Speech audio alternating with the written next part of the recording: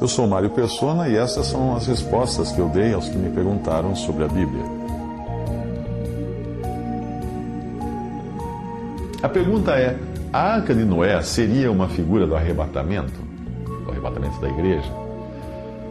Eu respondi para ele que, pelo tom que usou no e-mail, aplicando letras maiúsculas em algumas partes, como se estivesse gritando, eu fiquei até em dúvida se ele queria realmente saber sobre o arrebatamento, afirmar o que pensava saber ou apenas começar uma discussão. Pelo sim, pelo não, coloquei então alguns links para ajudá-lo a entender melhor o arrebatamento. E aí eu disse a ele: eu posso adiantar que a sua dificuldade está em você não discernir e separar as passagens que falam da igreja e as que falam do remanescente judeu que será salvo após o arrebatamento.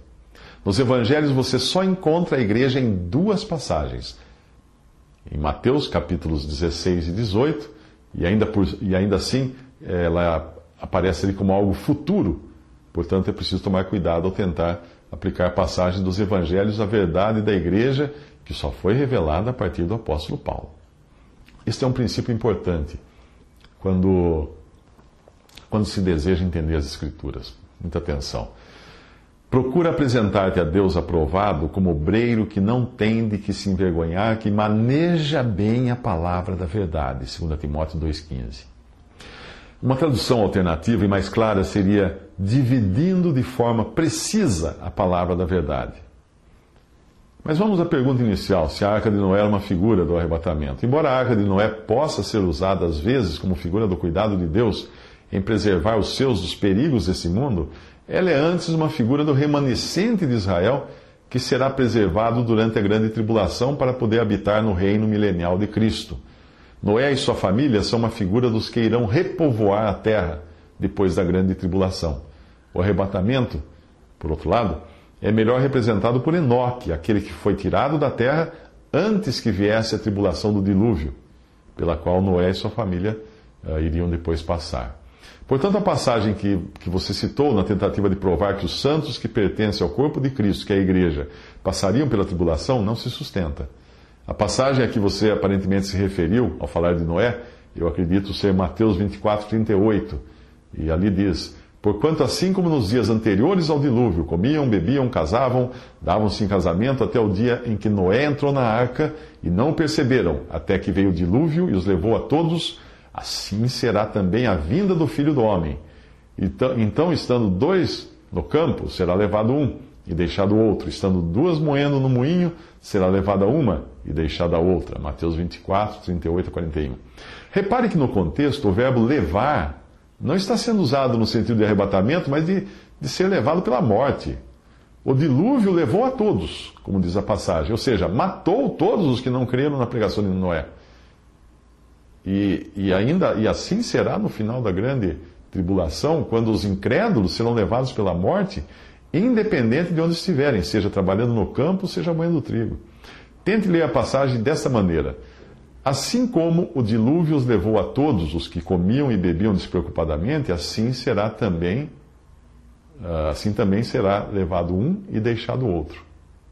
Os que são deixados permanecerão vivos para entrarem no milênio e habitarem na terra durante o reino de 1000 anos de Cristo. É por isso que Deus decidiu abreviar os dias da grande tribulação. Caso contrário, não restariam vivos para participarem do milênio, que será um reino de pessoas vivas, com o mesmo corpo de carne e ossos com que viveram na terra, e não com corpos ressuscitados, como terão nessa ocasião os santos do Antigo Testamento e os do período da igreja, que viverão no céu e reinarão com Cristo sobre a terra, e não na terra. A passagem diz o seguinte: e se aqueles dias não fossem abreviados, nenhuma carne se salvaria, mas por causa dos escolhidos serão abreviados aqueles dias. Mateus 24:22.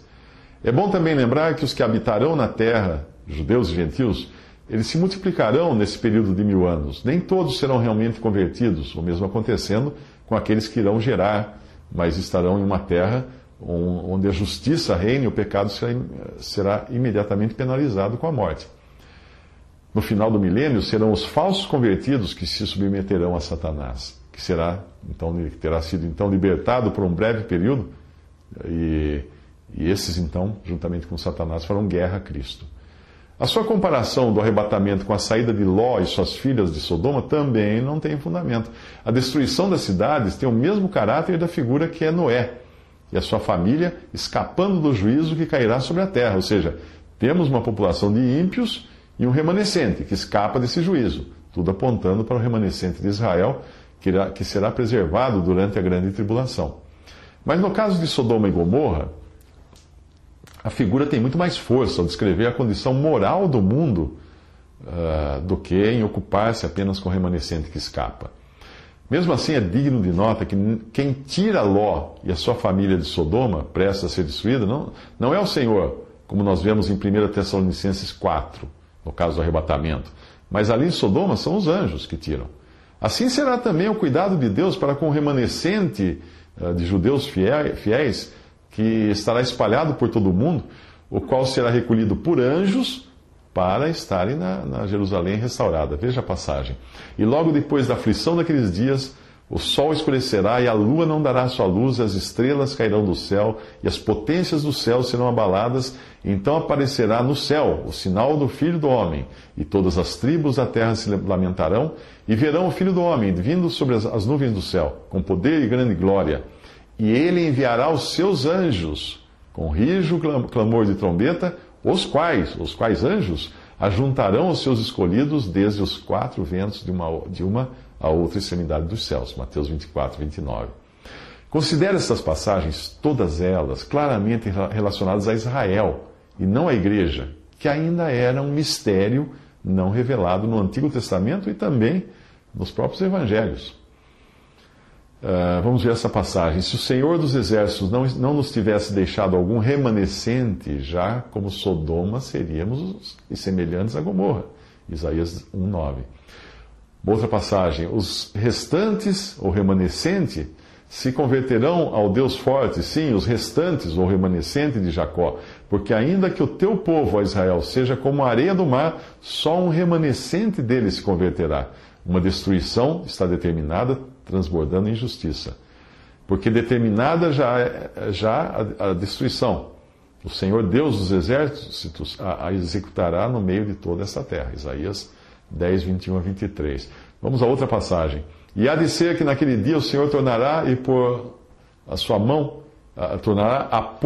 mão para adquirir outra vez o remanescente do seu povo, o povo de Israel, obviamente, que for deixado da Síria e do Egito, e de Patros e da Etiópia, e de Elã, e de Sinai, e de Ramate e das ilhas do mar. E levantará um estandarte entre as nações e ajuntará os desterrados de Israel e os dispersos de Judá. Nas duas porções do povo todo de Israel. E congregará, então, desde os quatro confins da terra. Isso está em Isaías capítulo 11, versículos 11 ao 12.